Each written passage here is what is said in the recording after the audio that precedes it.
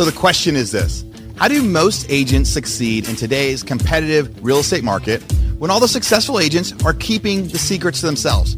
So that's the question, and this podcast will give you the answer. I interview agents from all over the world. I ask them their tactics, and they share all of their secrets with me so we can give them to the world. I'm Aaron Amuchastegui, and welcome to Real Estate Rockstars.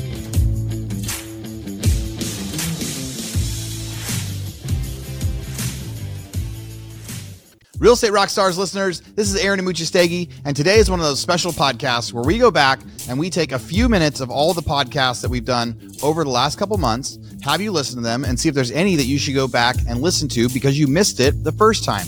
But today is just the best of June. So the ones we're doing today are the podcasts that came out in June, and I think you're really going to like it. In 30 to 40 minutes, you're going to get a bunch of tactical ideas from a bunch of different interviewees that we had on the show, and then you'll get to see who you might want to go back and get more from. So, first episode. This is episode 1149, the family board meeting with Jim Shields. This was a great interview. He's a good friend of mine. I met him a long time ago. He really inspired me with the way I live my life, but he built his incredible life through real estate. Here's a few minutes of that one. So you said 18 summers a couple times, but you haven't got to tell our readers what that means to you, what that concept is. And the first time you told it to us, it changed our life. And so I'll share that part for after. But when you're saying 18 summers, what does that mean? Why do you say 18 summers? Well, that one, it's the same way I just passed it along. I passed it to you and it hit you the same way it hit me, Aaron. I had a mentor. It was actually a speaking coach who I was preparing some of my first family talks. And he said, man, this is so important what you're doing. He was fit as a fiddle in his 70s. Speaking Hall of Fame, and he said, my daughters are still my daughters, Jim, but they're grown now. He's like, do those first 18 summers right. You got to make the most of those first 18 summers. They'll keep coming back for more. You'll never regret it. And for me, it was like an elevation and a punch to the gut. Because for me, at that time, and now we have 5 kids ranging from 1 to 20, but I had my 2 adopted sons, and they were 7 and 5. And when you start to do that math equation, Aaron, I'm like, holy shit, wait, 11 summers? That's all I have left. That's all I have left till, they fly the coop. And, there was a study done that the average person will spend 85% of the quality time they ever have with their children by the end of the 18th summer. And that makes sense. I mean, when you look at the time you're spending with your oldest daughter to your youngest child is very different now because they're in different stages of life. And so that hit me, and it was a positive motivation, and I can be on stage still and share that. And you see the math equation going on in people's heads.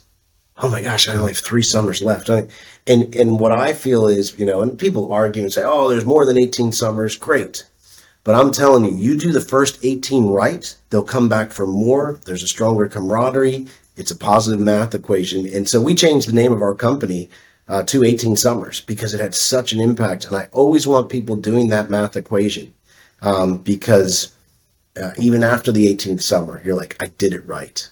And there's no guarantee, but I can see now with my 2 oldest, they're coming back for more. They still like to hang out with us, which is one of the biggest compliments I think we all want as parents. That's the hope, right? We want them to not need us, but want us. We want them to come back because they want to hang out with us. We want to prepare them for life where they don't need us anymore, right? That we have set them up in a place where they can survive without us, without our help. So they don't need us, but they actually want us. They want to call and check in, or they want to come be a part of those trips because it's fun instead. And what a, with how tough life is and how crazy life is, just in general, with economies and things like that, and the people that are out there, you think about what a dramatic impact the world can have, if parents are treating kids like this, if friends are treating friends like this, as we try to go out and make a change. I think the change that you're making in the world is fantastic. So, and I remember the first time I heard that 18 summers, we started doing the math, and my kids were young, and now I get to say, all right, we've got 3 summers left with Maddie, right? My oldest, and and Brax is 7. And yeah, in theory, we have a lot more than that because that's the goal. But I know that I saw my parents a lot less after I turned 18 than I did. I saw them fewer times from the time I was 18 to now than I saw them in my 17th and 18th year, and so we took it even more extreme from like the concept, because the summer concept is going like, hey, during the year, most kids are going to school. You've got these things. You're going to create all those family experiences at spring break or during the summer. And we were starting to question school at the time. And then at the same time, we were like questioning school and the education system. And my dad had just died, and we were putting this value on like life is short. And we heard that 18 summers concept, and we were like, you know what? We got 18 years with these kids before they want to do more. And how many years do we have left? So that was part of like, hey, we're going to pull them out of school. We're going to start teaching them the things that we think they need to learn about life. We're going to teach them the math. That's where our 5-hour school week book came from, was that idea that we're going to teach them in 5 hours a week. But the selfish trade-off was so we could go travel the world with them and have all these experiences with them while they were too young to say no. Because it was that same thing of the 18 summers that hit us, and it was just like, life is short, time is limited. All right, remember, if you like that one, go back and listen to the rest of episode 1149 with Jim Shields. Next up, episode 1150, what to do when real estate transactions are down, with Courtney Atkinson. You know, this one is really special because last year when I had to step away from the podcast for a few months while my daughter was going through a bunch of medical treatments, Courtney Atkinson was one of the guys that stepped up and did a lot of guest interviews for me. So this was really a chance for me to get him back on the show, interview him, give him props and thank you. And it was just a really, really fun conversation. Here's a few minutes of that one.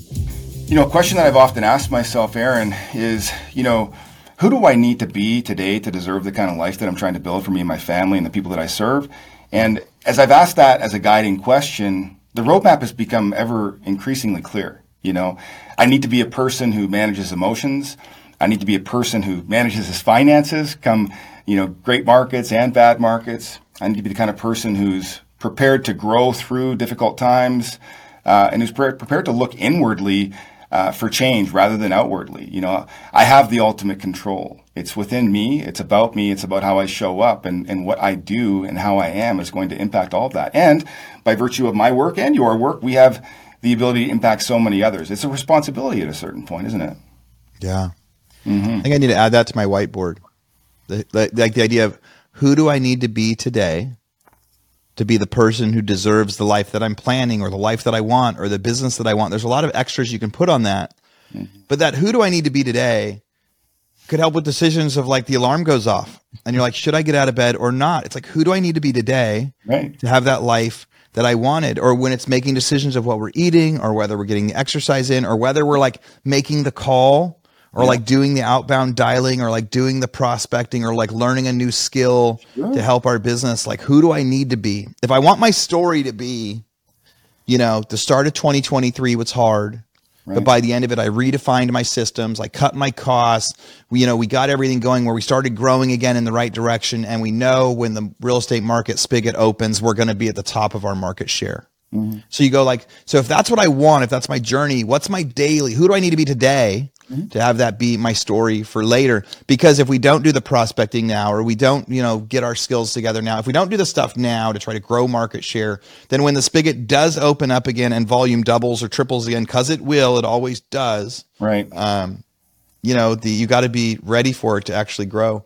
And I think if you're not, then it becomes really easy to kind of like take a deep breath at that time and kind of sit down and take months and months to get off that, because you've been under all this pressure, stress, and anxiety during the tough times, that when things turn, you don't get into it as quickly as you needed to, because now you're just feeling the sense of relief. And my choice is that as we said earlier, I choose to look at these things like they're happening for me, good or bad. Like, I don't have a lot of judgment around it. I know categorically, what people would say and how I might, look at, losing everything as being bad. But, if we look back, Aaron, you and I have been through some things. I can't think of anything that I wished away. Like, I wouldn't wish any of it away, not the worst stuff. Like, it's all given me the strength to navigate difficult times. It's given me stories to share with others. I think it's made me a better person. And so if this is meant to be one of those times, like, why would I wish away some of my greatest growth potential, right? Like, it just doesn't seem like a very wise thing to do. Instead, like, I want to choose to embrace that, right?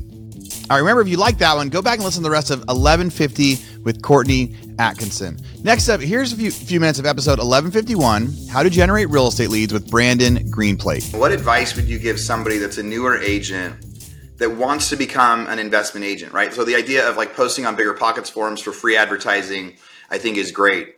So somebody coming into a market now, they're moving to an area that's a lot of, vacation rentals. How should they be getting those leads? How should they start to make a name for themselves? I get that Zillow leads is great for so much stuff, but if you're trying to market yourself as that, are potential investors just going through Zillow normally, or what's the way to go? So you want to catch these people before they get to Zillow, right? So one thing that, in the investment niche is people are chewing for information, right? I mean, they're trying to learn as much, and it's almost information overload by the time they come on board, and they're surfing the internet to look for this information. So for a new agent, I would say come up with your message, right? What's your message? So what I do is, it's vacation in your investment, and I hit them with I do some Google ads and some Facebook ads that kind of all come together. And I hit them with this Venn diagram, right? And it says, what kind of buyer are you? One side of the Venn diagram says lifestyle. One side of the Venn diagram says investment. And then the overlap says combo, right? So it just starts to spike people's initial thoughts of, I can vacation in my investment. I can be an investment and it can be, so find your message and then, generate that right traffic by hiring and surrounding yourself with somebody that knows what they're doing in that space, and ultimately catch these people before they get to Zillow, right? The name of the game is speed. The second I get on a call, like somebody registers on my website, I will pick up the phone immediately and I will reach out and I'll say exactly this. Hi, my name is Brandon Greenplate. I saw you recently registered on my website. I just wanted to introduce myself and see how I can add value to your investment search, and then shut up. Right. And then 9 times out of 10, they'll just spill all the beans. And I'm adding as much value as I can on that initial call, going through all the different things they should be thinking about, and then have a good follow-up drip campaign, combination of drip and follow-up after that, because it's important to, one first impression, right? Get them before they get to Zillow from Google Ads or Google or Facebook. I mean, Zillow's great too, don't get me wrong, but I find those leads, like a phone call on Zillow costs about $400 down here in this market on Hilton Head. Expensive, right? It does return on its investment, but these ads I'm getting online, each lead's about $20. So it's just, don't go pay the big boy. You can maybe split it up a little bit, but you want to be driving your own leads to your own site that has your own branding and your thoughts as far as your philosophies go with how you do it, what you do, and spend time on the front end because, again, people are chewing for this information. All right. And if you want to go listen to the rest of that one, remember, that's 1151, How to Generate Real Estate Leads with Brandon Greenplate. He was one of the 30 under 30 Realtor.com honorees. Next up, here's a few minutes of episode 1152, the perfect real estate listing presentation with Jordan Cohen. Now, this was such a fun interview. Shelby Johnson and I were both interviewing Jordan, and then we had some technical difficulties where Shelby couldn't see me anymore, and she finished the podcast and the interview, and it was really, really fascinating. So much good stuff in there. Here's a few minutes of episode 1152. I am so curious. What does the commission look like on these million bajillion dollar houses? Well, I'm very proud that I'm not a discount agent. If you give a great presentation and you're a great realtor, you don't need to be a discount agent. I talk about commission at the very end. If they're even if I'm asked, sometimes I'm not even asked, but if I'm asked at the end, I want them to hear everything that I do for them. So I know I'm going to have more strength in negotiating my commission, but the average commission for me is 5%. If I represent both sides, it's 4%. But it's how you present that. Okay, gotcha. And is that 3 for you, 2 for the buyer's agent? Nope. 2.5 and 2.5. And but that's my average. Oh yeah. Okay, gotcha. Sorry. Yeah, no, math is hard. Yeah. So that's my average commission would be 5%.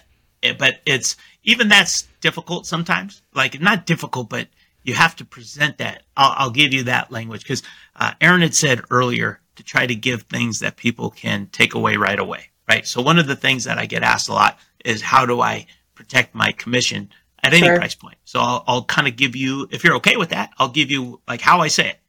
You want me? Yeah. Okay. So I'll say, if I give a great presentation, remember my goal is to have them need me, not want me. Big difference. Have them want me, but actually feel like, hey man, we need this guy to get our price or more. Notice I'm not saying fair market value. Everybody wants more than fair market value. So I always say, I'll say that right to their face. I go, I'm not going to be like the fair market guy. I want to get your price or more, right? I'm always trying to try to think a little bit ahead. So can you guys hear me right now? I don't know if I lost you guys. Okay, cool. Yeah, you're good. So I'll say, so if I'm asked at the end, Jordan, man, amazing. Thank you. You're going to put my home here. You're going to do this. You're going to do the social media. You're going to do the print. You're going to do blah, blah, blah. And man, you're sharp and polished. We want to hire you. By the way, Jordan, I have to ask you this. What's the commission? So at that point, how you answer that will determine what your commission is going to be. On the edge of my seat. Yes. Yeah, well, if you say at that point, well, the commission's negotiable, you're going to negotiate it. Yeah. I'm just telling you. If you say it without a lot of confidence, you're going to be discounting. You're going to be kicking in. So the way I like to say it is, I say, and the tonality is very important here. So what I say is, Mr. That's a great question. I don't blame you for asking. I would do the same thing. I want them to feel comfortable to ask and not be embarrassed to ask. I'll say, but Mr. Seller, the commission structure is this, and I'll say it the way I say it. I say the commission is 5%, 2.5% to the buyer's agent, and then 2.5% to me, which is what I earn. And then if I represent both sides, which I do all the time, I'm happy to adjust to 4%. You save money, I make a bonus, we're both happy. So it's real important the way I said that. I say 5% really quickly. I want them to hear it, you listen to it, but I want them to really hear the 2.5. So I'll say 5%, 2.5 to me. 5%, 2.5% to the buyer's agent, 2.5% to me. I want them to really listen to that 2.5 because it's easier to swallow that versus 5. Than a 5. So we're talking a $5 million home now. Right. I'm doing the math over here. I'm like, okay. Yep. And then at the end, I'll say, however, Mr. Seller, if I represent both sides, which I do all the time, which I do all the time, by the way, I'm happy to bring it to 4%. You save money. I make a bonus. We both win. And then my goal is to have them say, wow, that's great. Thank you for that. I hope you do sell it yourself. So you might ask, why do I even go from 5 to 4? It's to protect my 2.5. I like to end my little speech with you save money. Yeah. I make a bonus. We both win.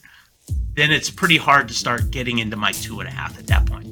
All right. Remember, if you want to go listen to the rest of that one, it's 11:52, the perfect real estate listing presentation with Jordan Cohen. Next up, here's a few minutes of episode 1153, Ready, Aim, Fire, Take Action on Real Estate with Deval Patel. So Deval's also one of the 30 under 30 honorees, but this was such a fascinating interview where Shelby Johnson and I, we went through and we got to interview him, and he had so many tips and tactics and technique, especially about joining a big team in a big office and how they're able to keep agents. This is really, really fascinating interview. Here's a few minutes of that one. So what's something that, like, now that you've been an agent for 3 years, 3.5 years, how many deals have you done?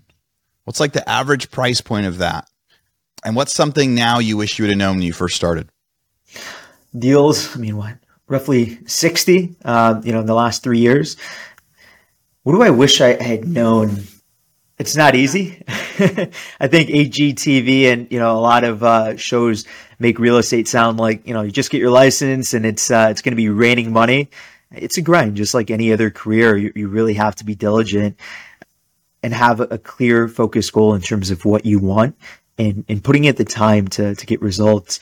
I know 2021, when I really was laser focused, I was waking up at 4:45, 5 a.m. and be at the office, getting an hour workout in, be at the office at 6:30, have some time to really plan the day and starting hitting the phones at 8:30 and grinding away. And I'd probably leave around 7:30 at night, but it paid off. But I think that first year in particular, it's essential to put in your dues. So that way down the road, if you decide to transition to different avenues of real estate, you have the foundation, you know what you're doing. And if you decide to pivot, you're going to be fine. Hey listeners, Aaron here. I just want to tell you about something I'm super, super excited about. A couple months ago, I had a bunch of people in my office in Austin, and I taught what I called my foreclosure masterclass. It was to teach investors how to make money with distressed real estate investing through foreclosures and other sorts of leads that are out there of people that are desperate to sell or need to sell, and maybe they don't even know it yet. and that process. Well, we had so much fun when everyone came to the office. So many people said they wanted to do it again.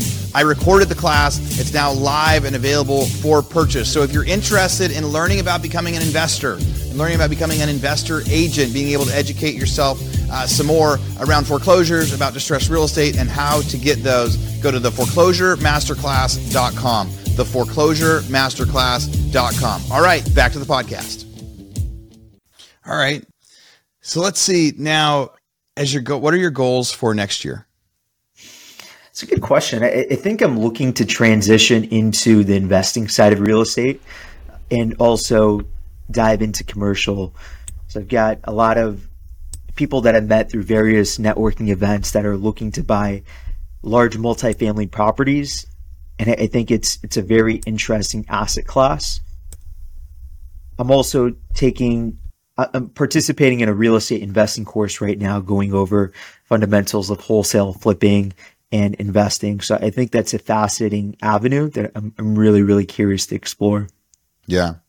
Yeah. I think with so many of us, I know Shelby can speak to it. That's like half the stuff people talk about in the mastermind is, us expanding from being agents, right, to also being agent/investors, agent/ like owning real estate. Because being an agent and working as an agent is great. It's like that first step to wealth. Like having an income is the first step to wealth. But as you become an expert in real estate, there's no better person than to be able to start doing investments, whether it's flips or rentals or wholesaling. At our first mastermind a couple of years ago, a couple of the guys introduced it as they said, if you're an agent and you're not also, wholesaling or doing these other things, it's like you're working just for tips. All right, remember, if you want to go listen to the rest of that one, it's episode 1153, Ready, Aim, Fire with Devel Patel. All right, next up, here's a few minutes of episode 1154, going all in on real estate with Brittany Kosev. So I would say I have two different questions. When it comes to people that are doing real estate on the side, what advice would you give to them to help them succeed in real estate? If they're like, no matter what, I'm not going to quit my other job for 6 months because I'm scared. So then what advice do you give them on how they could still succeed in real estate, not losing the clients, because there's all these challenges they're going to have. How should they overcome those challenges as they grow their real estate book? Yeah, I think that part of the mindset, like I said, is integral. My favorite book is You're a Badass by Jen Sincero. She talks a lot about that, your mindset. I think that when you are working two jobs like that, you've got to get up before everybody in the house. I think that's key. It's critical. Or you have to stay up extra late after everybody's in bed. For me, I'm an early riser. I get up around 4:45 every morning, and I do my thing in the morning before the kids need to get up. And I think that's really important, especially if you are working another job. Are you staying up late, busting stuff out? Or are you getting up early? And then I think having a couple of months bills saved up is really important just for that confidence and security. Because I can say, and I will say this, I respect the people that are doing it and not just diving in full time. I understand the fear, and I understand that it's scary. My sister included. I totally respect that. I just wish that someone told me, hey, if you're already doing this, imagine what it would be like if you had 40 extra hours a week and 40 extra hours of energy. Imagine how much further you could go. So I think setting aside quiet time in the morning and the evening where you can really focus on that second job, and then putting a few months of savings behind the belt. And then the third thing is just believe, have full faith, just believe in yourself, affirmations, whatever it is that you do, pray, write it down, journal, tell yourself you got it. Yeah. I love that at the beginning, because yes, you're like, so you were making $40,000, even your very first year, you made $40,000 doing it on the side while doing the other one. And at that moment, you should have been able to tell yourself or see yourself like, wow, if I can do that just working between 4 a.m. and 7 and between like 4 and 6 when the kids are on the bus, like if I can do it with that, imagine if I went all in on this thing. And then, so your first year that you did go all in, what was your transition? Because I guess it was kind of like once you were making enough money, you finally said like, okay, I don't need my other job at all anymore, because now my income is like my librarian income plus my second year of real estate. So now I can't say no to it anymore.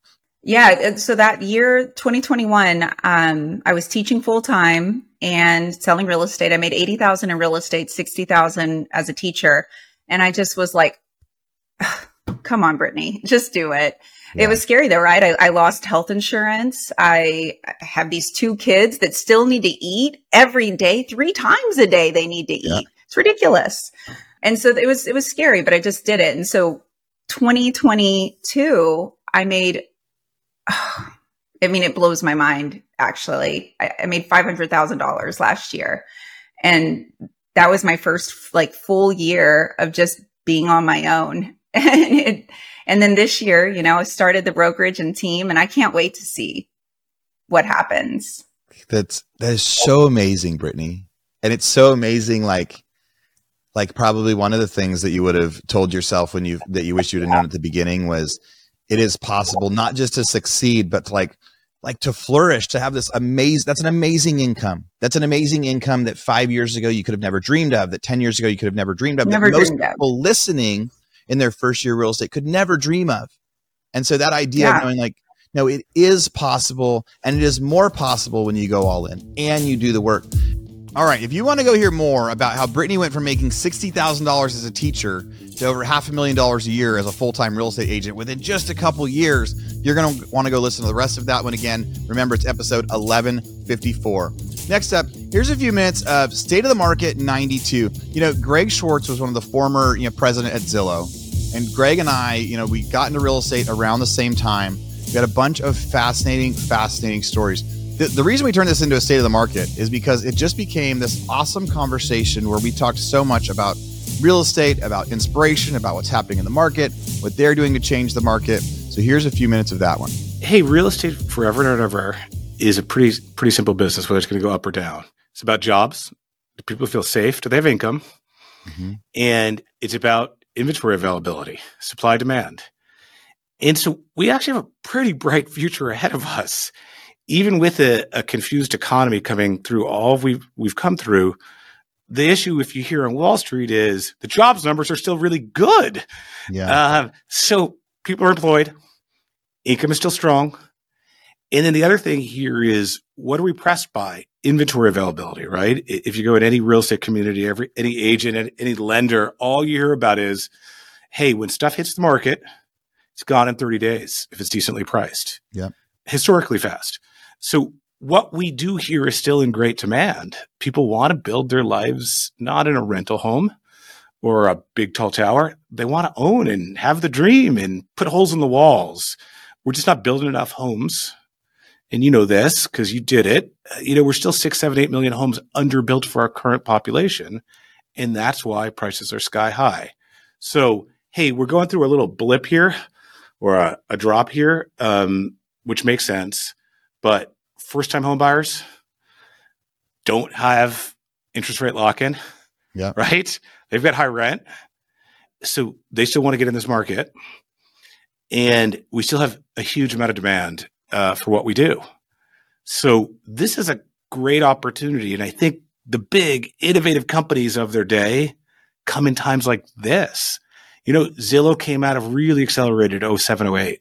Yeah. The last company. Google came out of a declining economy as well. You see these trends on these really big, innovative, valuable companies. People try new things when times are stressed. When times are great, who had the time? Yeah. So real estate teams, brokerage brands. Oh my God, it's the most creative time probably in my career in real estate, in the brokerage and team business. And then on the mortgage side of the business, what Tomo does for a living, folks need a better, less expensive, more predictable way to get them in a house. And agents are willing to try new things because they have to execute to perfection. And so I think we're going to see some really interesting companies emerge and winners. Hey, real estate rock stars. We only have a few minutes left in this episode, but before we get to the grand finale, I just wanted to say, as always, thank you for listening. Podcasts are obviously free. You don't have to pay to listen to the podcast, but if you could pay one thing, if I could charge you one thing to listen to this podcast, what I would ask you to do is go, please make a review.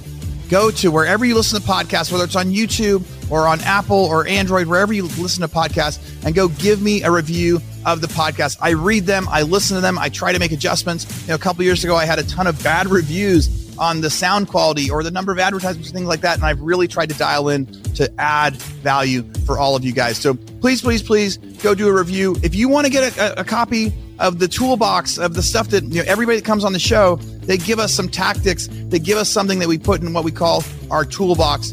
And so to get that, you go to realestaterockstarsnetwork.com. When you get there, click on the toolbox and you get access to the free gift that every person that we interview on the episode provides. There's things like, listing tactics, how to do a presentation, how to do a newsletter, all sorts of cool, fun stuff. And if you want to talk to me, go find me on Instagram at Aaron Amuchastegui. Ask me a question. I talk to so many of you guys on there. All right, back to the show. Thanks again for being a listener.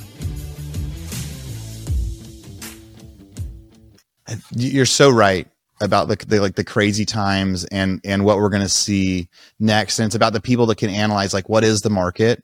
Where is the opportunity? And, I built one of my biggest businesses in 2009 when I got laid off from the home builder, right? When we got put out of business, and it was had to discover courthouse step auctions at a time when I tell people, I was the third person buying courthouse step auctions in wow. Sacramento, California, one of the hotbeds. And I was the first person to do it at scale. I was the first person to say hey, if I ran this like a home builder and I bought 30 houses a month and had customer service teams, I was the first, right, in that area. Now there was plenty of cities where there were other first, but it was created this industry at a time when if I hadn't gotten fired, if I hadn't gotten laid off, if everything hadn't shut down, I would have never done it. I would still be a production manager at a home building, company. And, you talked about first-time home buyers right now. That's the big thing we've been telling everybody is the first-time home buyers don't know what they could have afforded before. They don't know what they missed out on by not having 3% or 4% rates. And so the people that can find that market or that opportunity, how do you serve them? I just read a stat that it was, I think traditionally we had 14 or 15% of houses every year were, new homes. It's something like that within a couple blips because I'm rereading it. And now it's 30% of the sales that are happening are new homes, because people are locked in. They're not selling. The only supply that's happening is from builders, but it's still underbuilt. And the people that figure out how to deliver, lots of new inventory to those first time home buyers or those first time move ups, we're going to get to kind of continue to see that. All right. Remember, if you like that one, go listen to the rest of my interview with Greg Schwartz. He's fascinating guy. State of the Market 92. All right. And last but not least, here's episode 1156, What You Don't Need to Learn in Real Estate School with Cheyenne McGriff. Here's a few minutes of that one. I think it's really cool that you did 12 dual in 2020. And I know there are agents out there who are actually scared of representing both sides. So how did you come to represent both sides? And I don't know, any obstacles you had to overcome from that? Yes, that's a really good question. So I live in a small town, like I said. So a few of those were listings that I had in my community. So I always have buyers looking in my little community, and I often get listings here as well because I live and work here. And that's what happened many times was it was a listing I had and I knew a buyer, or they came to me because they knew me, and that worked out. I would say that you want to be very careful if you're helping both the buyer and seller. Anytime you do it, make sure you cover all of your bases. Make sure you explain how it works up front in really detailed information and writing to both sides so they understand. Because the most issues I see come up with helping both the buyer and seller aren't even in the negotiation process. Most of the time it comes up in the home inspection, truly, is when I see the primary issues come up. And it can be difficult to navigate. I have done it several times. I know some people won't touch it, but I just try at all times to be as transparent as I possibly can in every single transaction so that people know what's coming up there. I like to avoid surprises, even though that's nearly impossible in real estate, but as much as I can to make sure each party feels like they know everything going into a transaction that works out that way. Totally. Yeah, that's awesome. 12 is crazy. I don't think I've heard 12 on that volume. That's 30 something %, right? Of 30. So yeah, that's a huge percentage looking at it. As long as you're an ethical agent though, right? I mean, it's kind of hard to mess it up as long as you disclose. And I think that's kind of where it goes wrong, right? People don't not always disclose what's going on. Yeah, so many people don't understand when they're buying or selling real estate, because we do it every day. They kind of forget, I need to kind of explain the implications of this, and I can't give away too much information. Right. And I always give them the option up front. If it's a buyer that comes to me, I represent the seller. We can do it this way, but if you want to have another buyer's agent represent you, I absolutely support that, because I want them to feel comfortable. Totally. Yeah, that's a super powerful one. Oh, sorry, Shelby. Oh no, dude, I'll just fight you. It's fine. Okay. No, I was curious about did that change anything on the commission side with the seller, or did you keep it at whatever percentage you had agreed with before? So when it comes to commission questions, I'll probably just say it's just negotiable between all my clients. Gotcha. That's smart. Diplomatic. The broker in me my red light was going woo, right away. I was like, careful you answer this. That was perfect. That was awesome. I love asking those questions though, because I think about the people who are listening and like they're like, oh, I want to do that, but like I feel like this is their chance to get the real life examples. But I totally understand the diplomatic side of it as well. So cool. Yeah, in our MLS, you have to disclose. I think it's national, but you have to disclose variable commission rate. So you have to say, hey, if we represent on our side, we'll reduce that commission. And I will not point any fingers or say any names, but I do know of agents that may or may not have flirted with that line, and I would not touch that personally. You got to be super careful with it. So you have to be transparent up front, right? Yep, that's what we have to put that in our MLS as well. And that's really my biggest thing, is just being open, being transparent with my clients and other agents. That's how you avoid problems, is you address things up front. And even if there are questions later, you can say, well, as per this conversation or as per this email I sent you, just so you have it in writing. The paper trail. Oh my God. Yes. Been a lifesaver a million times. All right, and if you like that one, remember, go listen to the rest of episode 1156 with Cheyenne McGriff. And that's a wrap. We're mid-July right now. We wanted to do this as a little bit of a throwback, remind you guys of some of the good episodes that we had in June, in case there's any that you missed, or maybe you're new to the podcast and now you need to go back and do some catching up. So hopefully that helped you get there. And the year is halfway over. So as you relook at what your goals were in January, now you can try to see what you can accomplish, what you need to adjust, and what you need to maybe, put your foot on the gas to catch up on. It's so easy at the beginning of the year to fall up on our goals and fall up on the steps that make things happen. And if you're like me, it's a lot tougher to get motivation mid-year, especially when stuff is just kind of slow. It's just kind of funky. Sales prices are still strong, but, making things happen, just the deals aren't happening as fast. It's tougher to get leads. It's tougher to get offers accepted. It's tougher to turn listings into pendings. It's all happening. Real estate is transacting. Prices overall have been stable, and volume is down, but now volume is kind of leveled off at what it's going to be. So I hope that the rest of your year, you guys really put your foot on the gas. Remember, if you got any value out of today's episode, I really, really would appreciate it if you would share it with a friend. All right, Real Estate Rockstars, thanks for listening. This podcast is a part of the C-Suite Radio Network. For more top business podcasts, visit c-suiteradio.com.